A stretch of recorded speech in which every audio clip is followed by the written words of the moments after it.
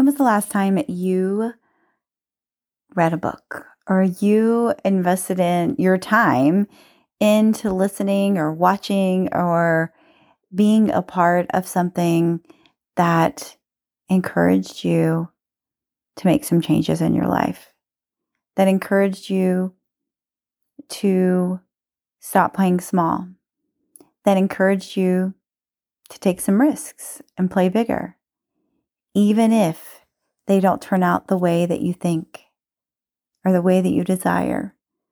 Are you still willing to do that? I've been reading a book this weekend called 10x is Easier Than 2x. And although I have about 130 pages left, it's blowing my mind. And, one thing that I teach is that when we create content, we can type it out, right? We can put a post out with just text. And the person that receives the piece of content, they're going to read it in the mindset and the way that they're feeling in that moment. That's why so many things getting typed out can be taken the wrong way, because it really depends on where that person is in that moment, no matter how good your intention was when you wrote that piece of content. But when you create a video piece of content, you actually get to come across and your audience gets to see the passion and the confidence and the certainty that you have in yourself. And because I know this, I tend to listen to books.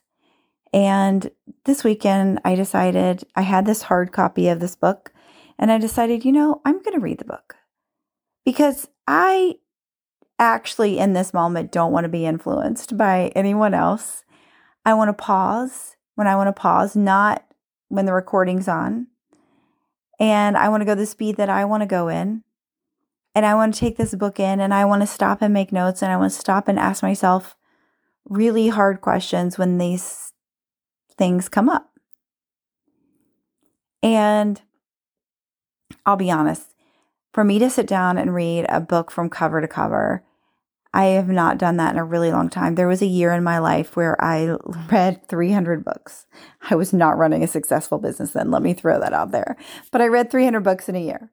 And I didn't realize how much I missed it.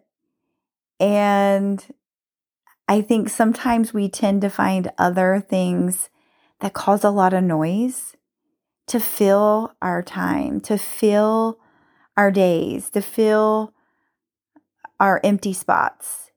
And so reading this book has not only been refreshing because of the noise, there's no noise because it's just me reading it, but it's also been refreshing because, and I'll elaborate on this more later, but it's truly shown me where I'm playing small. It's truly shown me where I get to up level. It's truly shown me a lot of things that I've done and I've learned, and it's just saying it in a different way. So it's almost like it's like driving the message home of things that I've heard before. So I want you to think about, where are you listening to too much noise?